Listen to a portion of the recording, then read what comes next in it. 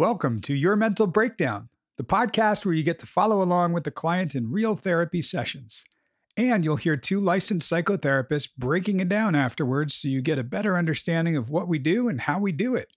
This week, we're doing the show while Meredith is in Lake Tahoe and I'm home entertaining my dog, and vice versa. In the session, Drew moves around different stages of grief and loss after his recent breakup. We talk about the different roles we play in relationships and all the baggage we carry around with us that can come to the surface when we get triggered.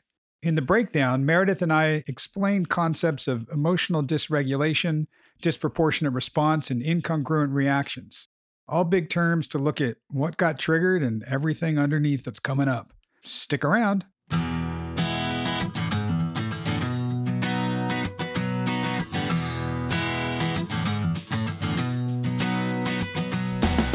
I am Doug Friedman. And I am Meredith Levy. And this is Your Mental Breakdown, the podcast.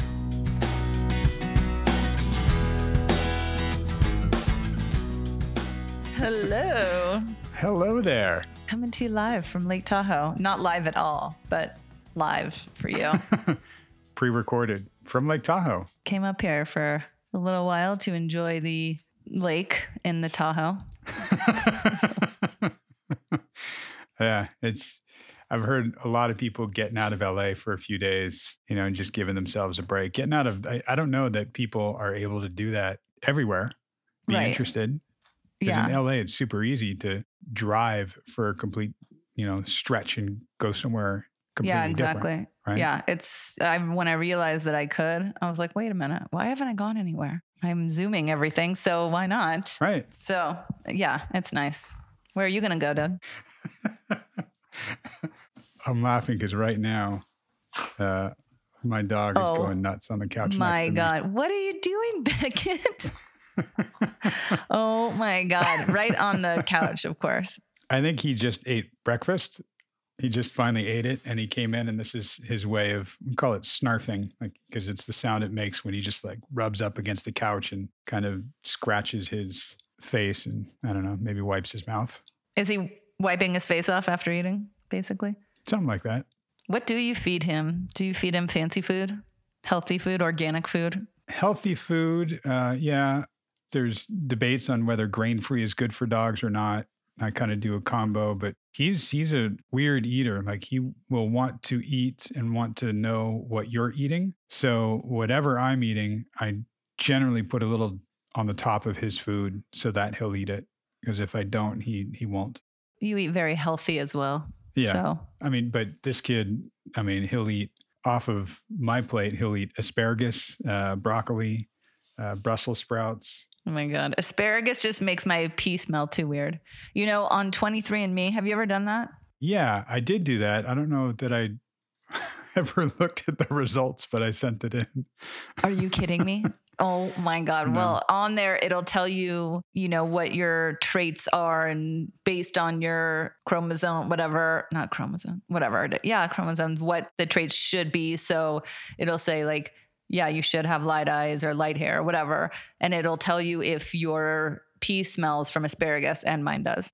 It isn't whether or not your pee smells. It's whether or not you can smell it, is what I've heard. Oh. That makes sense. Right? That makes sense. So I think everybody's pee has that odor, but only a certain number of people can actually smell and detect that odor. Oh my God. So I'm special because I have asparagus pee detector scent? That's right. You are the asparagus pee detector. I always knew I was special. Asparapee.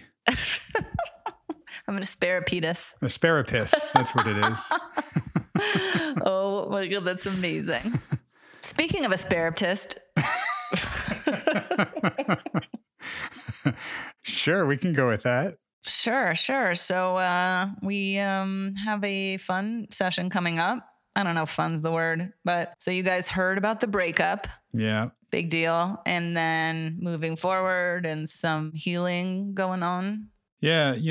Part of what I really like that listeners are getting a glimpse of is that, you go through a breakup and most of us will talk to a friend or something like that. And you don't just have one conversation and then you're good. You go through it. It's a process, and people are getting to hear Drew's actual process and the stuff that we work on and how we work on it. And they can see his kind of evolution and his motion through the process of grief and loss. And you'll hear we kind of touch on quite a bit of that in the session. Right. Okay. Well, let's hear it. Well, here it comes, and we'll be back with you in a little bit. Okay. Bye-bye. Bye.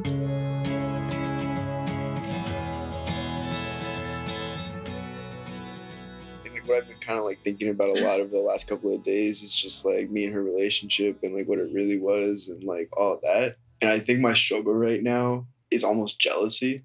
How so? I'm jealous that she can walk away and not feel what I feel in my head. You know what I mean? Like, because I don't know where she feels, but like in my head, it's just like she can just walk away, pretend like nothing happened, and like that's that. Like that's what I want. I want so badly just to like get over this and like not feel like shit. Went over to her house. I mean, it really reaffirmed what I thought. You know, because I texted her roommate and I was like, hey, I'm going to come by like tonight. I'm going to grab the rest of my stuff. Like, it'd be nice to see you, like say goodbye, like that kind of thing. And she was like, all right, cool. I'm working out. I should be home around 8:30. I texted her probably around like 9:10. And I was like, hey, like I'm on my way. Like, I'll see you in a minute. And she was like, oh, I think I'm just going to stay in bed. And I was like, what? Okay, fine. I was like, how am I getting my stuff though? And she was like, I don't really know. Can you come tomorrow? And I was like, no, like I'm coming right now. Like I'm already on my way. Like you can just leave it outside. And then she was like, oh, okay, perfect. Really reaffirming that like that's crazy. It's not just crazy. It's disrespectful and invalidating. Mm-hmm. And it feels small. It feels really small. Yeah, you know, and then I mean, she buzzed me in and I came up and all my stuff was outside their front door, which was like, okay. And I was fine with that. Like it almost helped me. She wrote me a letter and I shouldn't have read it. I should have just left it there, you know, like, okay, I was cool. I get it. This is like facts in front of me of what they're doing to me mentally. And then she'll go and write like a love letter essentially of like how much she loved me and like how it's just not the right time. And like, hopefully like a week, a month, a year, we can talk again and be friends. And it's like for myself, I can't do that. And I think where my head's at now is more so like, I think I'm in the acceptance stage of this, of coming to terms of like who she really is, what our relationship really was, not what I thought it was. Mm.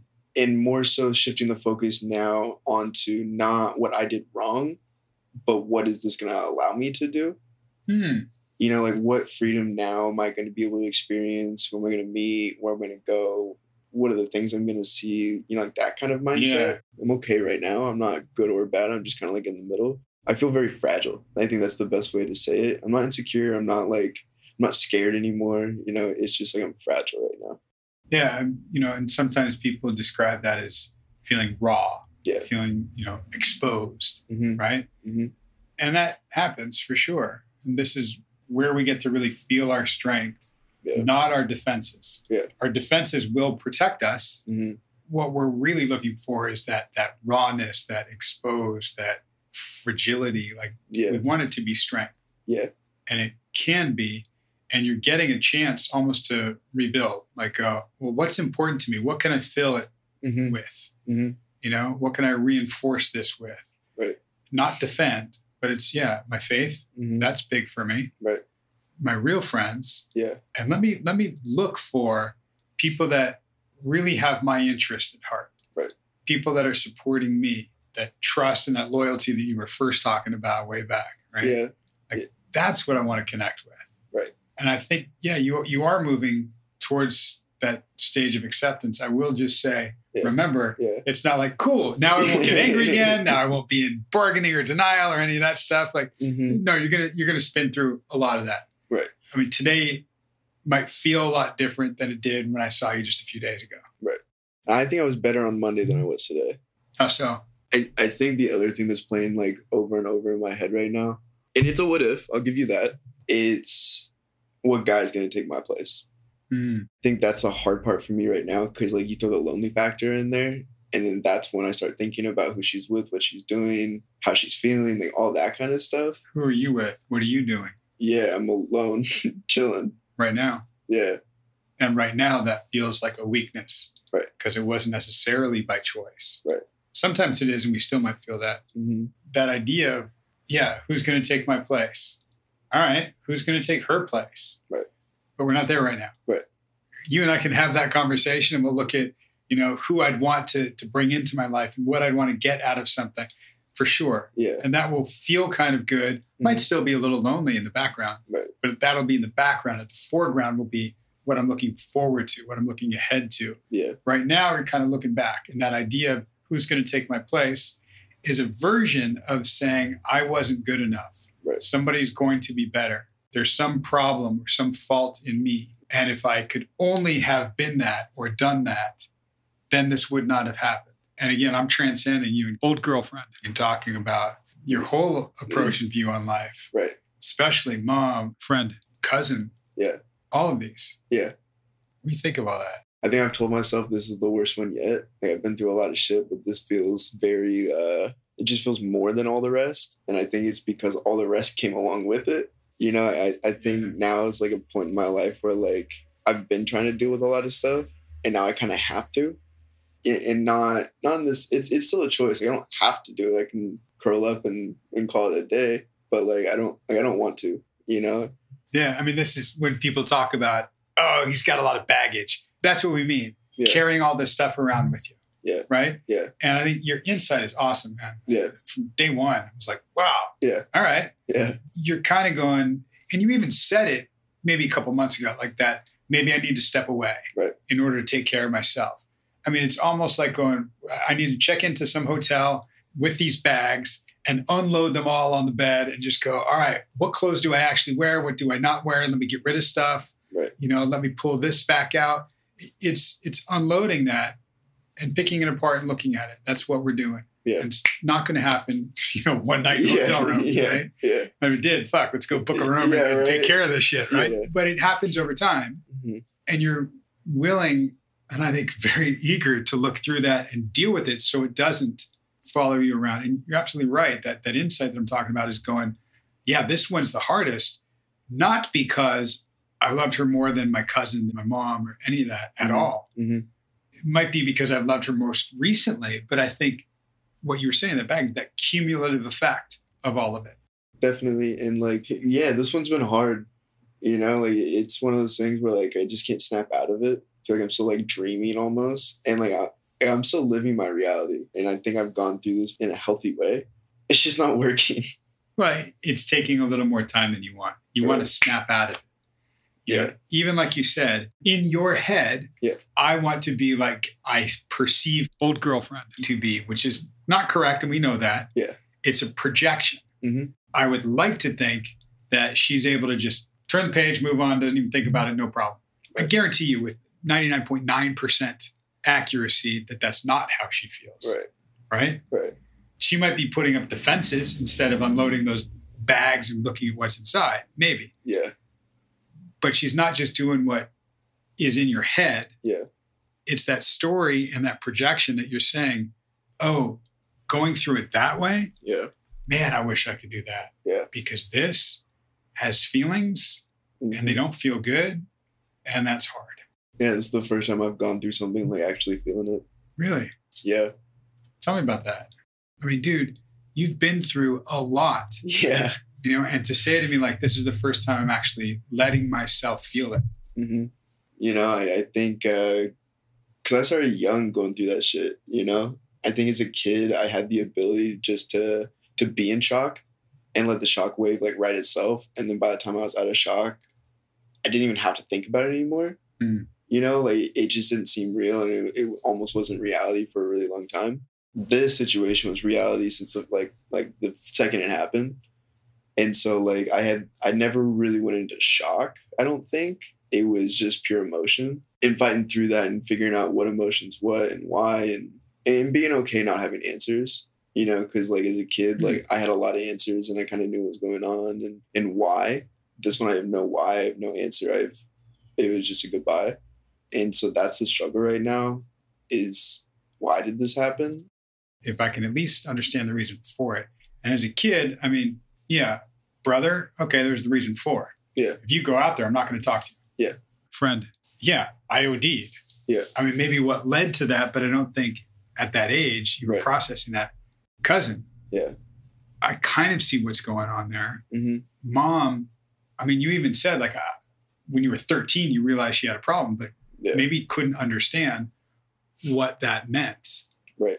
So the reasons for it help our understanding and maybe help alleviate some guilt that we might carry if I could have made a difference. It also doesn't change that it's still the reality.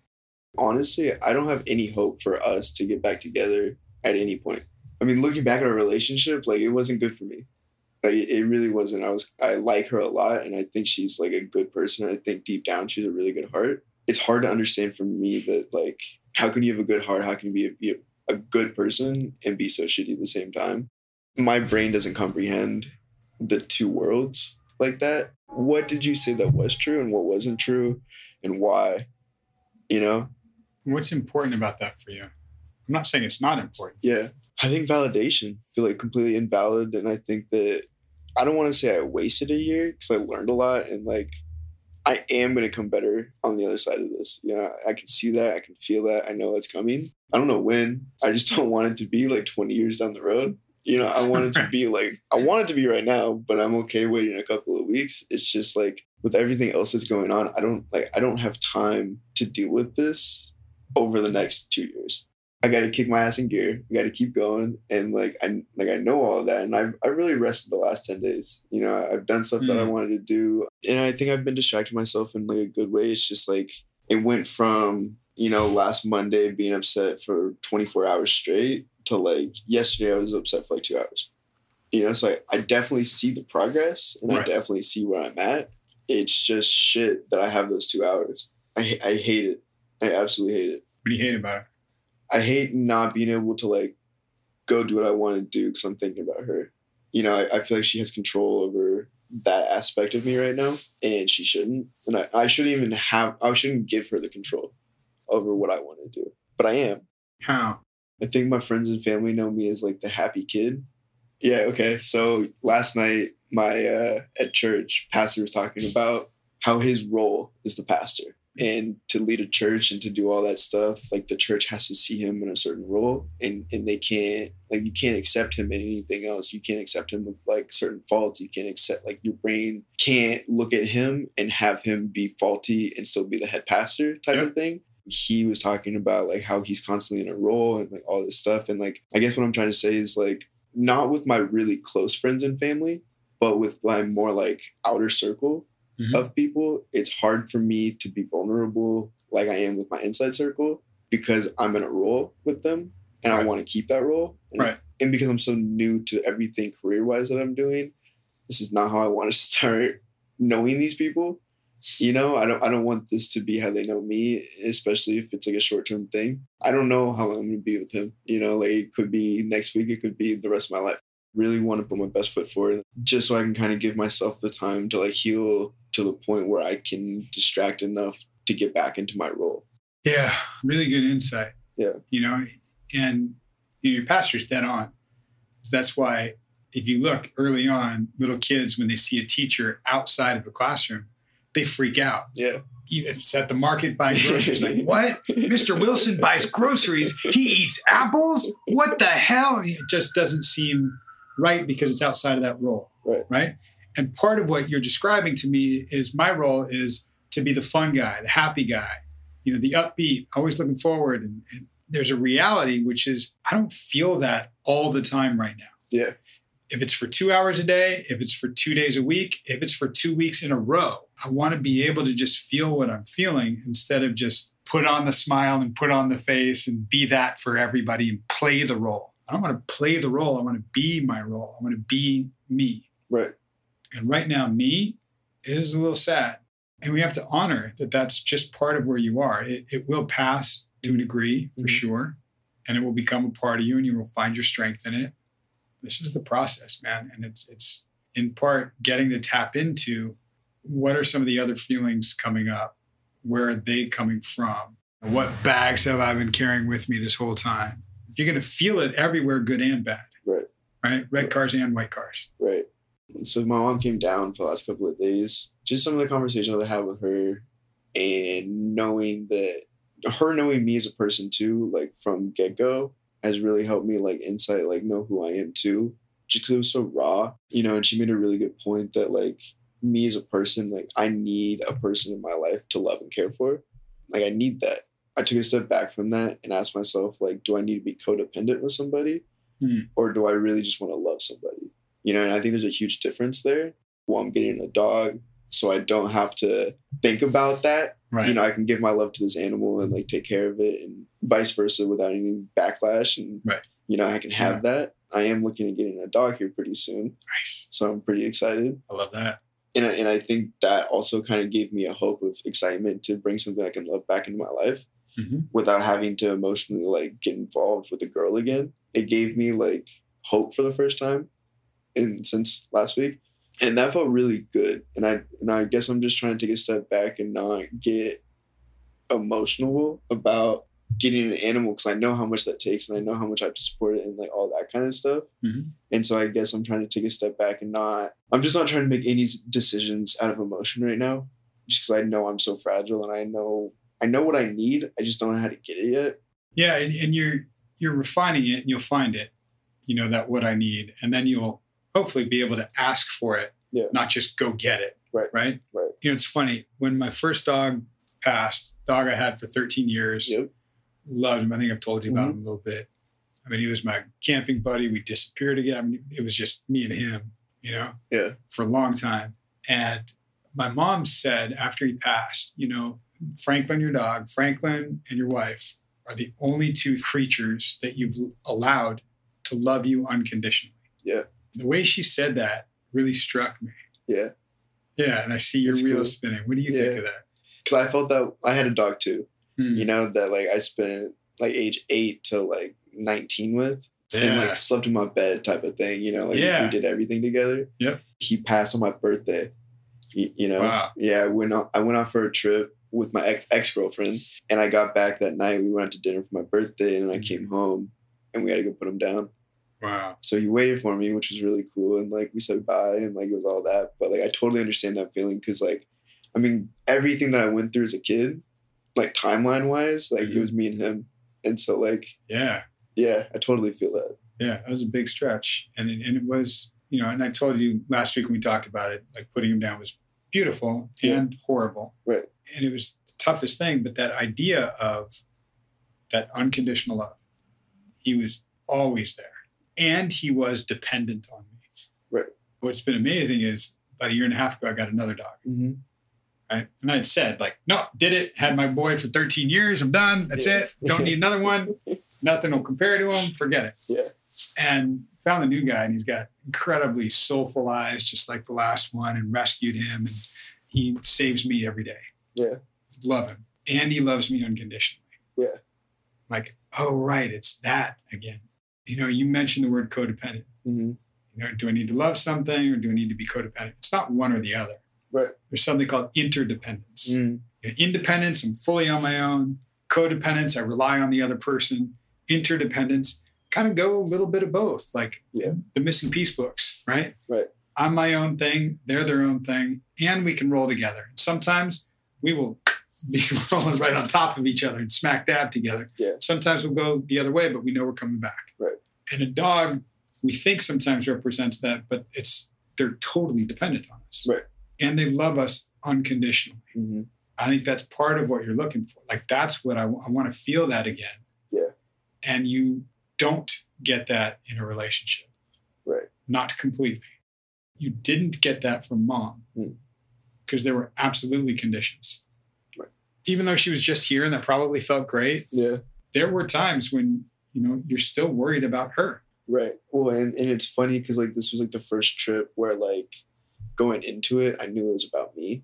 And I knew she was coming down to just like be and like hang and not, like there was no expectations. There was no nothing, we went on a hike. Like we just kind of like kicked it. Like going into this trip, I was like, I don't want to go shop. I don't want to do anything. I just want to be with you. I just want to hang. And like, it was really nice because we really had some really good conversation, but I didn't worry about her at all. She sat there and worried about me for a while. Yeah. Which was really nice. Yeah. I think I needed that. I definitely needed that. That's a cool flip. Yeah. Yeah. Something I haven't had in a while. Even just letting yourself be cared for when you need it. It's not saying I'm helpless. Yeah.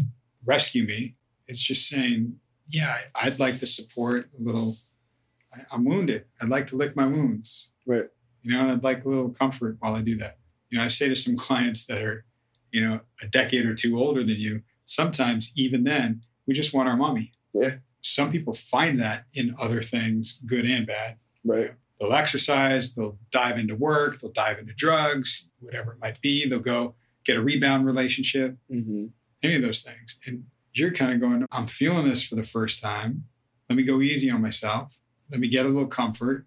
Let me find some strength. I mean, you're in here. Yeah. I give you big props for kind of going, okay, I'm going through this shit. Can we go twice a week? Just to kind of really, right? Yeah. You're taking care of yourself. You. Yeah. Not mom. She didn't come here to rescue you. Right. Yeah. And like, that feels good. It does, and it's, I think all this is really building my self-confidence of knowing like what I can really get through. And I think I'm allowing myself to still be vulnerable to people. I think just like the biggest thing on my heart is just one, that this isn't my fault, because it's not. And two, that I have to stay like open to people, because I can see how people get so closed off from stuff like this. And I know this happens to other people. Like, I'm definitely not the only one that's been through this. And so I guess like it's just building like my security blanket of like, here's another like piece of ammo that I can use as I get older to be able to like relate to people. I'd never been through this. And so like I had friends come to me in high school that were heartbroken, and I'm like, nah, man, we'll be all right. Like, come on, let's go. And now it's like kind of giving me the ability to kind of like really understand what like that looks like. Right. Because I've been in heartbreak other places in my life, but not from an emotional like relationship standpoint. It's definitely given me a lot of backing to kind of like build my ground again and make me a lot stronger. Like I said, right. I just and right there, I just saw it in you. Like, that's great. Yeah. We can keep telling ourselves that. Yeah.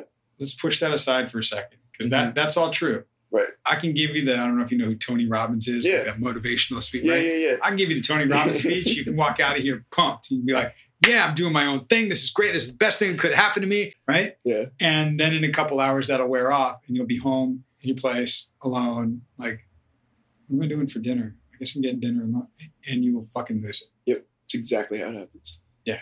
Yeah. Because there is a reality here that the strength doesn't come from some motivation for something or, in what you're telling yourself to be true and the role that you're going to play. It comes from being able to walk through. Right now, I feel sad. Yeah. That's that radical acceptance I was talking about last week, like being able to accept reality as it is. Right. Without changing it, without taking the fault or blame for it. Just going, and it sucks. I think like the radical acceptance just clicked. Like, it's okay to be sad.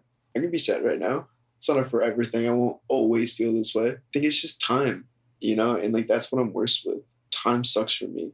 And what I'm trying to do is like stay busy and distract and go out and do stuff. I just don't want to do anything. I don't want to go meet new people. I don't want to hang out with anybody. Sure. I don't want to be alone, but I want to be alone. I don't want to be a downer for everybody and woe is me and all that. Don't want to be that either. Okay. What do we want? Something in the middle. Yeah. Where I don't have to put on that front. I don't have to be happy. I don't have to wallow for too long, too deep. I want to be here, which is, I broke up with my girlfriend. I'm alone right now. Yeah. I know I will be okay, fine. But right now, I don't feel okay. And it's not just, I'm not okay and that's okay. I'm really sad and that's okay. Yeah. I can feel sad without plummeting. Yeah. I can feel sad and not fake it and be that, right? Yeah. Because the truth is, we are alone. It's great to have companions for a while. Yeah. Even dogs. Right. Won't last. Right. It feels sometimes pretty lonely, pretty scary, pretty sad. Yeah. You're allowed to have that. For right now, I'm sad, heartbroken. I'm going to feel that. Allowing yourself to go through all that. This is where I am. Yeah, it's okay. Because I'm still here. Yeah. Absolutely. Still going. And she's not going with you. Right. Which is okay. I think I am sad that she's not in my life anymore. I think that's very, very true. But I don't correlate the amount of emotion that I'm feeling or have felt over the last 10 days to her. You know, this emotion, it's completely out of proportion. You know, it's just my emotions are so out of proportion right now. And I'm trying to reel them in and really focus on like reality. Yep. Because once I'm in reality, like I'm cool. It's the other sides where the good and the bad, they're extreme. Yep. Where I find myself struggling. Because like, I know this is like I know it's out of proportion how sad I am over this. I got to tell you, I am so proud of myself right now. Really. I'll tell you why. Because I sat over here and just shut up for a second, let you find that word. Yeah. Right? Yeah. You will hear me talk a lot about a disproportionate response to something. Right. Most arguments with couples and fights, you know, that they tell me about, whether it's an individual or a couple in here, right, isn't about the thing that they fought about. Right. You know, and if they can recognize, whoa, what's this really about? That's a disproportional response. Yeah. I had a couple, they had a fucking blowout fight in Hawaii over a toothpaste cap. Yeah. And they came in here and I was like, you really think it was about the toothpaste cap? Yeah. You know, and they got to like, that was when they felt it was a disproportionate response because who cares about the toothpaste cap? Right. But it was a buildup, an accumulation of a lot of other things. Yeah. And that's when they actually got to recognize what a trigger was. Mm-hmm. Oh, I got triggered. Mm-hmm. Oh, that means I got triggered into this mode right. to protect myself, to lash out, whatever it was. But what got triggered was all this stuff I was carrying around, all the baggage, all the hurt, all the pain, all the things I didn't voice before. And I think you're realizing like the response that I have to this, the deep emotional response mm-hmm. is disproportionate. Yeah. Okay, so that means there's something underneath that. There's something else that's coming up, that accumulation, that stuff that I've shelved for a long time, that I've had to survive and push through. Right. But I haven't processed. I'd forgotten about your cousin too. Yeah. I mean, that one was huge. Yeah. And we got that. We got friend, we got brother, we got mom. That's where you went emotionally, was all that stuff under it. And your response carries a lot of that. Yeah. You know? Yeah. I think now we've got an opportunity to dig at that stuff and look at what's really going on. Mm-hmm. Look at what you're carrying with you. Yeah. And see what that looks like, see what that feels like. Yeah. You know, so we don't just put it all on this relationship. Right. Because like this relationship had nothing to do with any of that other stuff. I'm trying to balance the two of like, yes, that isn't a good relationship for me, and understanding what that looks like. Mm-hmm. And then two, understanding that my emotion isn't coming from her leaving, it's from everybody else leaving. We can just say it's from being left. From being left. Yeah. Yeah, definitely. And so I'm trying to like sort everything out. I'm in my sorting mode. You know, I kind of got through my emotional phase. Still emotional, still fragile, still all that. But now I'm a little bit more rational, into the sense of like, I can look back at it and be like, oh, that was completely irrational response. Like I get sad, but I don't get sad like I've been sad. I just don't get this way. Like I've never been this way. Yeah. And maybe it's a sign of strength that somewhere in the back of my mind, I know I'm strong enough to allow myself to feel this way. Yeah. I have support now. Yeah. I probably have more strength inside than I recognize. So I can allow this to come out. Right. Because now I can process all this. I can process all of it. I don't just have to carry this one piece. Right. Which I'm excited for. Yeah. You know, and like, I think this is like a crazy time of like healing in my life. I never really thought I'd be here, but I am. And like, let's do it. But doing it, I think for you, there's only one time that matters, which is the present. Right. And in your present, you're going, okay, I want things to be different. Yeah. Just remember to allow yourself to feel what you're feeling. Yeah. That's where the validation really comes from. Yeah. It's that, oh, right, I am sad right now. Oh, it's a little disproportionate because there's other stuff there. And this is what I'm feeling. Okay. I'd say don't be afraid to journal some stuff. There's like stuff about one, yeah. Good. As soon as you recognize that it's a disproportionate response, you go, right, because the response is coming from all of this. It's coming, oh, man, I didn't realize this. Oh, yeah, that is there. Yeah. That stuff's going to come. It's not like the floodgates are going to overtake you and you're fucked. It's just, great, this is what we've got to go through and work through, and we will. Right. But allow yourself that You know, like I said, going to that hotel room and dumping the bags. I want all the clothes on the bed and everything just like, yeah. So that we can make sense of it and repack if we need to, or just be cool. Yeah. No, like I'm feeling better. You know, like I really am. You know, better, not good, but better. Yeah. And you're still, like I said, it's okay. You might have hit some of that acceptance. You're going to cycle back through all those stages. That's what I'm trying to prepare for and like understand that like my feelings have nothing to do with her. They might be triggered by her, right? Yeah, they do, but totally. They don't. Totally. You know? Yeah. And we got to find a new normal. Got to find a new way to be, right? Because like I want to get to the point where like I'm so secure in myself that I can allow her and be a friend in my life. That's my ultimate goal. And if I'm never friends with her, that's okay. But I want the ability to be friends with her and not worry about it. I love that. Especially the way you're saying it, like the ability to allow that. Yeah. If she chooses not to, that's on her. And I want to be okay with that. I don't want to just fool myself into thinking like, sure, no, I'm good. I want to actually be good. Yeah. Because there's parts of us that, especially after a breakup, think, well, I want them to see me doing well. Yeah. Right? Yeah. To show that I'm doing well and I'm okay. Yep. Okay, well, let's actually do well and be okay. Right.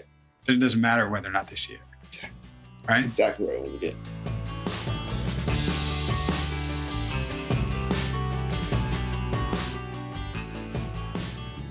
And welcome back. That was great. That was amazing. Yeah, I no longer ask you what you think. You're right. You pretty much tell me what you think all the time. I sure do. I have that tendency. I appreciate that. Yeah. Mm-hmm. Whether I ask for it or not. No, I do that, I feel like, in my life in general. Yep. So let's see. So Drew started out with, I think, something that we can all relate to. He said he was feeling jealous that his ex can just sort of walk away and be fine. Oh, yeah. And then actually he quickly realized that was like his perception. You pointed it out, or you didn't point it out.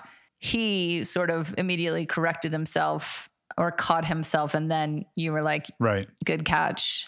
What I did think was interesting, and this was later down the line, you said that you're 99% sure that she's not doing what he thinks, that she's not just like fine and walked away and is totally fine. And my thought is, right, I'd give that a 50-50. I don't think she was really in the relationship. I think she had one foot out the door the entire time. And I think it is very possibly her being like, and I'm sorry, Drew, if you're listening to this, but very possibly being like, phew, like, God, I wanted to break up with him for a long time and I just never did it. And so she may be, and again, there's a distinct chance she's not okay or she does miss him. But I've been in relationships where I'm like, oh yeah, you know, totally. My point though, in that wasn't necessarily, let's figure out what her process is, where she is in the process, what she's actually thinking or feeling. It was more like, I can guarantee we don't know what she's thinking and feeling. Right. And that was partly like his issue throughout the whole relationship is, unlike you just saying what you think whenever it comes up, right? Right. She just wouldn't talk. Even when he was like, I want to talk, let's talk. Yeah. And she was uncomfortable, didn't do it. So highlighting that whatever he thinks is coming from him. It's his projection of, she's just moved on. She doesn't care about me. She's totally fine. Right. And yeah, we don't know that at all. For sure. In fact, what you're describing, having one foot out of the relationship the entire time, she was like, oh, phew, okay, done with that.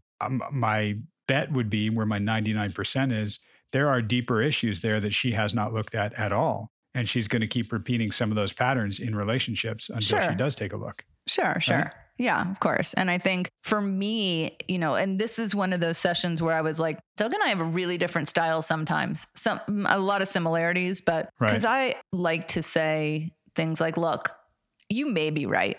She may be really glad to not be in it anymore, and she may not.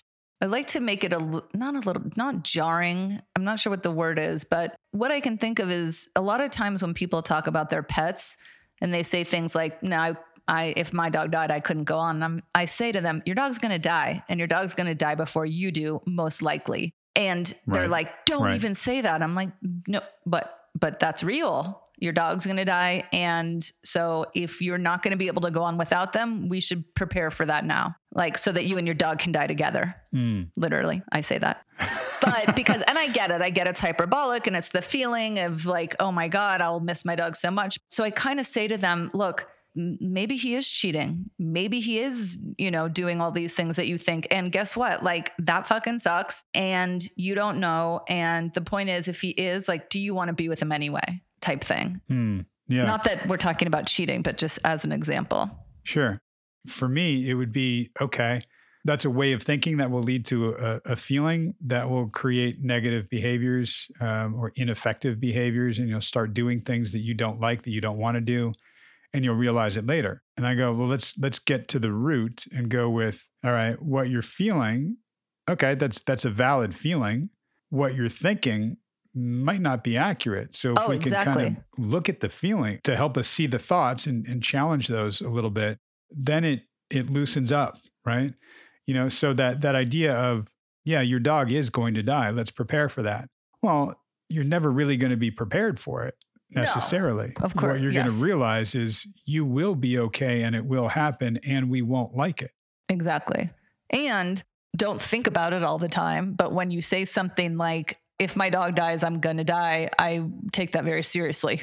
So I need to make sure maybe you're just being a little hyperbolic. And that leads me to the next point that I really was interested in, that when Drew said that his emotions are out of proportion, I literally wrote, no, they're not. And then he said, it is out of proportion how sad I am right now. And I was like, no. And then you sort of said something that validated that. And I was thinking, because of the work I do, I work in so much emotional dysregulation, where I say at some point, the reaction is incongruent to the situation. So when the guy is unhappy with his coworkers and then he goes and shoots everyone in the post office, that is an incongruent reaction. That is a huge reaction to being unhappy with somebody that you work with or whatever, right? There's also a mental health issue there, obviously. But so I think if he was laying on the couch sobbing for 2 weeks, that wouldn't be out of proportion. And he's not even doing that. Yeah. And I think we might be in semantic territory here, because I think of what you're describing as that's not incongruent. It's congruent. It's just out of proportion. Yeah. Right? Why? Because you're angry with your coworkers, so you have that anger. Your response and the action that you take is out of proportion for what it actually was. Yes. I agree. But that's why I'm asking, why did you agree with Drew when he said that how sad he is out of proportion right now? Because it was not just the situation with his girlfriend. That's why I think I quickly went into, the idea of all the baggage that we carry around with us. For the coworker that gets mad and, goes and shoots up the place. I mean, horrible example, but I guess it's the one we're using right now. I know. Sorry, guys. Don't do that ever. No.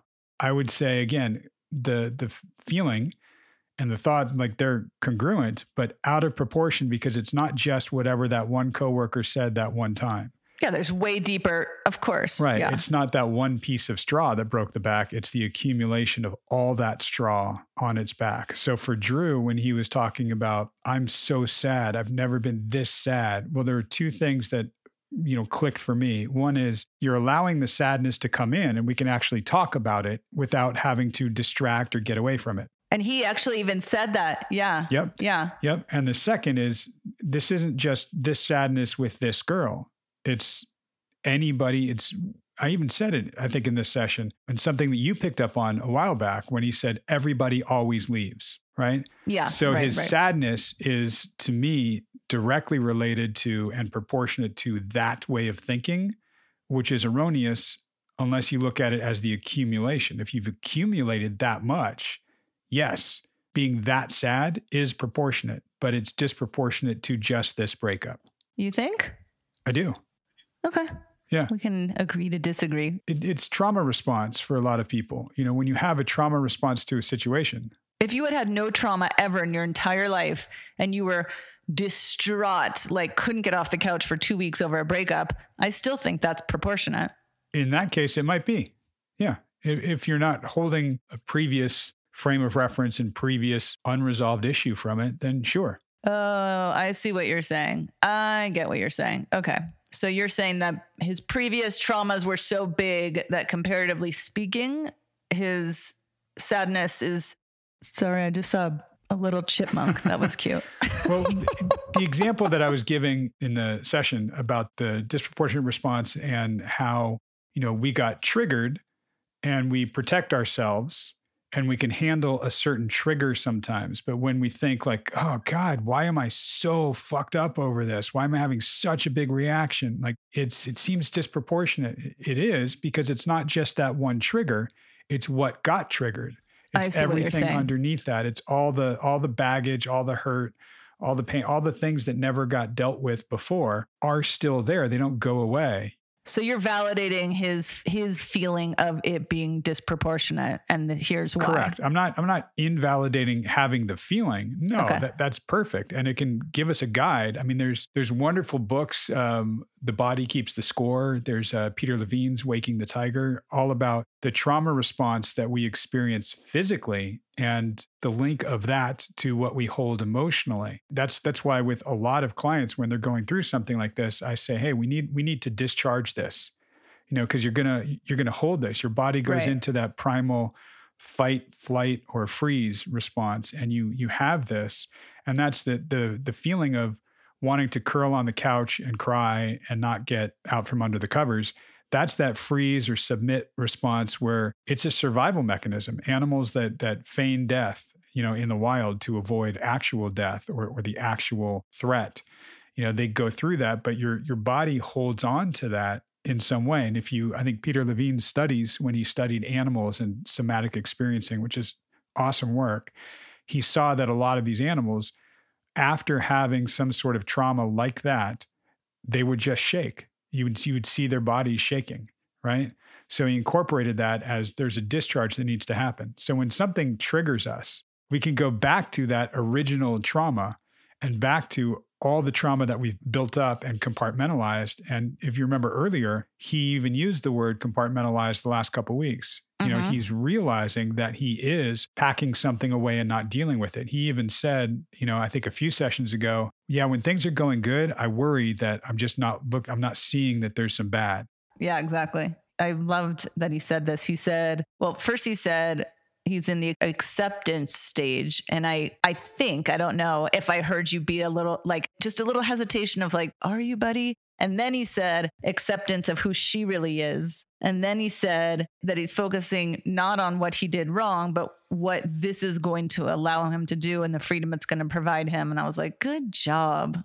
And I reminded him too, that those stages of grief, it's not linear. Like he's not, I reached acceptance. I never have to do anger, bargaining, denial. Like I'm done. Cool. I graduated. Exactly. Yeah. No, sorry, buddy. You're going to circle through it all over again, almost daily, sometimes hourly, maybe weekly. Right. But he is at least recognizing like, yeah, I think I'm moving towards that acceptance and accepting how she was. And yeah, he's having moments of it at least. Like he said, he went from 24 hours a day thinking about her to 2 hours a day or something. So, and I always tell people that is the thing. Time heals all wounds. I don't know that it heals all wounds, but the further you get away from something, usually the less you focus on it. And so usually the less pain you feel over time. That doesn't mean when you think about it, it doesn't cause you just as much pain. Right. Okay. So going back to the session, a question I had to actually rewind and listen again because he mentioned the roommate and going to get stuff and how she was like bitchy and left it outside. And it sounded like you guys were talking about the ex-girlfriend. So I rewound it because I was like, wow, were they really, really close? Like, is that why he was so wounded by it that she decided not to get out of bed and just leave his shit outside? Because I don't not understand that. Yeah, I even asked him, I think it got cut because I was using their names. It was just easier to leave it out. But I said, is that your girlfriend or is that her roommate? He was like, oh, that's the roommate. But what he was saying was it's reaffirming, like just being around this type of person, around these kinds of people, like these are not my people. Right. This is not how I want to be treated. And it's not necessarily girlfriend, but I think the sense that I got was girlfriend was just like checked out of that exchange. Like she wasn't going to have anything to do with it. The roommate was going to handle it. Then the roommate was like, could you come by tomorrow? And he's like, what the fuck? No. Right. What he didn't say is, no, I've been processing this in therapy and working towards this, and it's really stressful. And I've got a lot of anxiety. I would like to just come get this done. No, he was like, fuck you, bitch, I'm coming. Just kidding. He didn't say that. Totally. Your whole analogy with baggage and checking in a hotel with the bags and unloading them and pulling them apart and looking at like, what do I need? What do I want to get rid of? So lovely, Doug. Such a great analogy. Oh, thank you. And that's what I was talking about when you and I were talking earlier about the disproportionate response. And that was my way of highlighting it. I think this is actually when we were talking about the disproportionate response. Like, right, you're responding with a suitcase full of baggage. Let's dump the bag, see where all this stuff comes from, see what it is, see what we want, see what we don't want. Right. Some of it, this is where we might need to go, like, where did this come from? Like, oh yeah, you got that at Target like 6 years ago. Right. I don't wear this anymore. Like, fuck that. Like, what about this? Like, oh, you got that at Barney's or Fred Siegel. Like, that's a nice one. Like, yeah, but I don't like that either. Okay. Right. So it's sifting through the parts of yourself and sifting through some of the issues and baggage to find out sometimes where they came from. And you might need to go, when the hell was I in Target? I don't remember being in Target, and the analogy for that or metaphor, whatever the frick I'm using, is where did this come from? Was this my relationship with mom? Was this an early girlfriend? How did I start shaping this way? What happened here? Yep, indeedy. Indeed. Another thing he said is that he doesn't think that he wasted a year, that he's going to get things out of it. I'm so glad when people can realize that, because that's where so many people's minds go, especially if they're at an age where they want to get married or have kids. And, oh my God, I waste 3 years of my life. I'm like, well, I don't know. I get it. I understand the feeling. Of course, it's valid. Yeah. And also the thought is not correct like that. And that's something you said very early on in the podcast. I think week 2, maybe, when a client just had 6 years sober and relapsed and then goes, well, there it goes. You're like, what? Well, yeah. Hang on. No, exactly. No, it didn't go away. You still had those 6 years sober. What about the realizations you had during that time? It's still valid. Right. Another thing he said that stood out for me. So he was talking about his pastor and what the pedestal or the relationship that he had with his pastor, and something you said, which was, yeah, when we're little and we see our teachers out buying fucking cookies or whatever, I don't know. And it's interesting because I think, and I know for sure that so many people do that with therapists. I used to do that with therapists. Totally. A lot of my clients do, or they bring it up, and it's just so interesting. And I think with you and I, when our transparency provide that knowledge that we are not perfect at all. And I take this approach as well sometimes, but in narrative therapy, which is a type of therapy, you start out explaining that you are not an expert at all. Right. You're not the expert. You're just right there with the client, and you're both figuring stuff out. Just knowing that therapists have faults, and living in LA, I have clients that I run into sometimes out in the world. And I always let them know when I find out they live in Santa Monica or Venice, I say, hey, just so you know, like, I live right down the street. Here's how it works. If I see you out in public, I'm not going to say hi to you. It's breaking confidentiality. If you say hi to me, that's fine. Right. And then I'm like, have had a couple, I don't really get wasted ever, but there's a couple times that I've had a good amount of drinks. And I'm thinking, fuck man, I'm walking down the street in Venice. If I run into a client, like, I better turn the other way. And this one time I ran into a client in the market, and I look at her and I'm about to be like, oh my God. And then I'm like, no, blinders, keep going. And then she was like, hey, but it's so weird. We could have similar lives to our clients. Right. And we were trying to break that down early on too. And there are some schools of therapy, some modalities where it isn't transparent. So you don't ever have a sense of that. And I think there's a couple of things going on with this, and we could do a whole Inside Out about this, because it's I was going to say that for sure. It's really interesting. And what I said when I gave the analogy, as a kid, if you see your teacher out, you freak out. Mm-hmm. And that's where I was like, Mr. Wilson eats apples? What? Right. Mind blown. Right. And, with therapists, it's a very similar thing. And for some people and some therapists and schools of thought, you don't want to break the frame that you have in the office. So you want to maintain those roles. So you don't want to show anything of yourself so it doesn't affect the client in session. We don't necessarily practice that way. There's a whole other can that's opened up where Zooming or remoting with clients, not emoting, but remoting, right? Where they're seeing you in presumably your home. I have some colleagues that are still going into the office to do their virtual sessions from their office. One of my colleagues even said, you can take a picture of, what your client sees in the office and make that your background on Zoom. Like, oh, okay. But that's a glimpse inside your home in your life. That's seeing you eating that apple. Like, what? Mr. Wilson, what are you doing? I think it's kind of cool because it's an organic situation to the fucking pandemic that like this is happening. And yeah, you could put up whatever the therapist thinks is important. Right. And whatever you guys just heard is a condensed version that will be expanded on in an upcoming Insight Out, because that it really is interesting, the different roles and the duality that we walk and that we try to hold for our clients. Totally. So stick around. Next week, you'll hear more of Drew processing through the breakup and seeing him coming out the other end.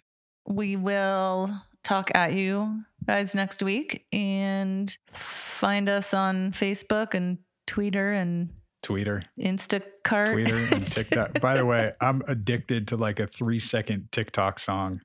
And there's like the little TikTok dance challenge. Oh my God. There's like one little song I just can't get out of my head. It's like that dance where they do that thing. Yeah. Oh my God. I wish you guys could see this right now. You guys can't see that, but no. My sister and I were watching TikTok moves. We were watching dog TikToks for like an hour yesterday. It was amazing. Wow. Well, we are not on TikTok, but we are not viewing quite a bit of TikTok. And speaking of TikTok, we are out of time. Tickety talk. Bye-bye. I'll talk at you next week. Bye. Bye.